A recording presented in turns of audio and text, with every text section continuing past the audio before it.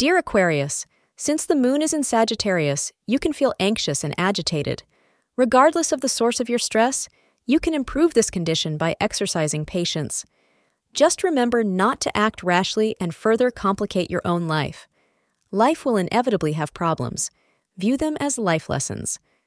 According to astrologers pale yellow is your lucky hue for the day, since it might shield you from the bad cosmic forces. Avoid doing anything significant between 2:30 p.m. and 5 p.m. A loved one comes across as somewhat distant at this time. Don't worry, it's just temporary. Don't dwell on this bad mood and the negative energy coming your way. Move on, be patient, and do something with friends or family. Do not get into an unnecessary argument. By doing something fun and interesting with your partner, you will feel much better. Things will get back to normal soon, so don't worry. Thank you for being part of today's horoscope forecast.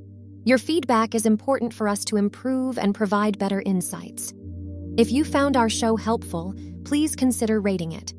For an uninterrupted, ad-free experience, simply click the link in the description. Your support helps us to continue creating valuable content. Thank you for being here and see you tomorrow.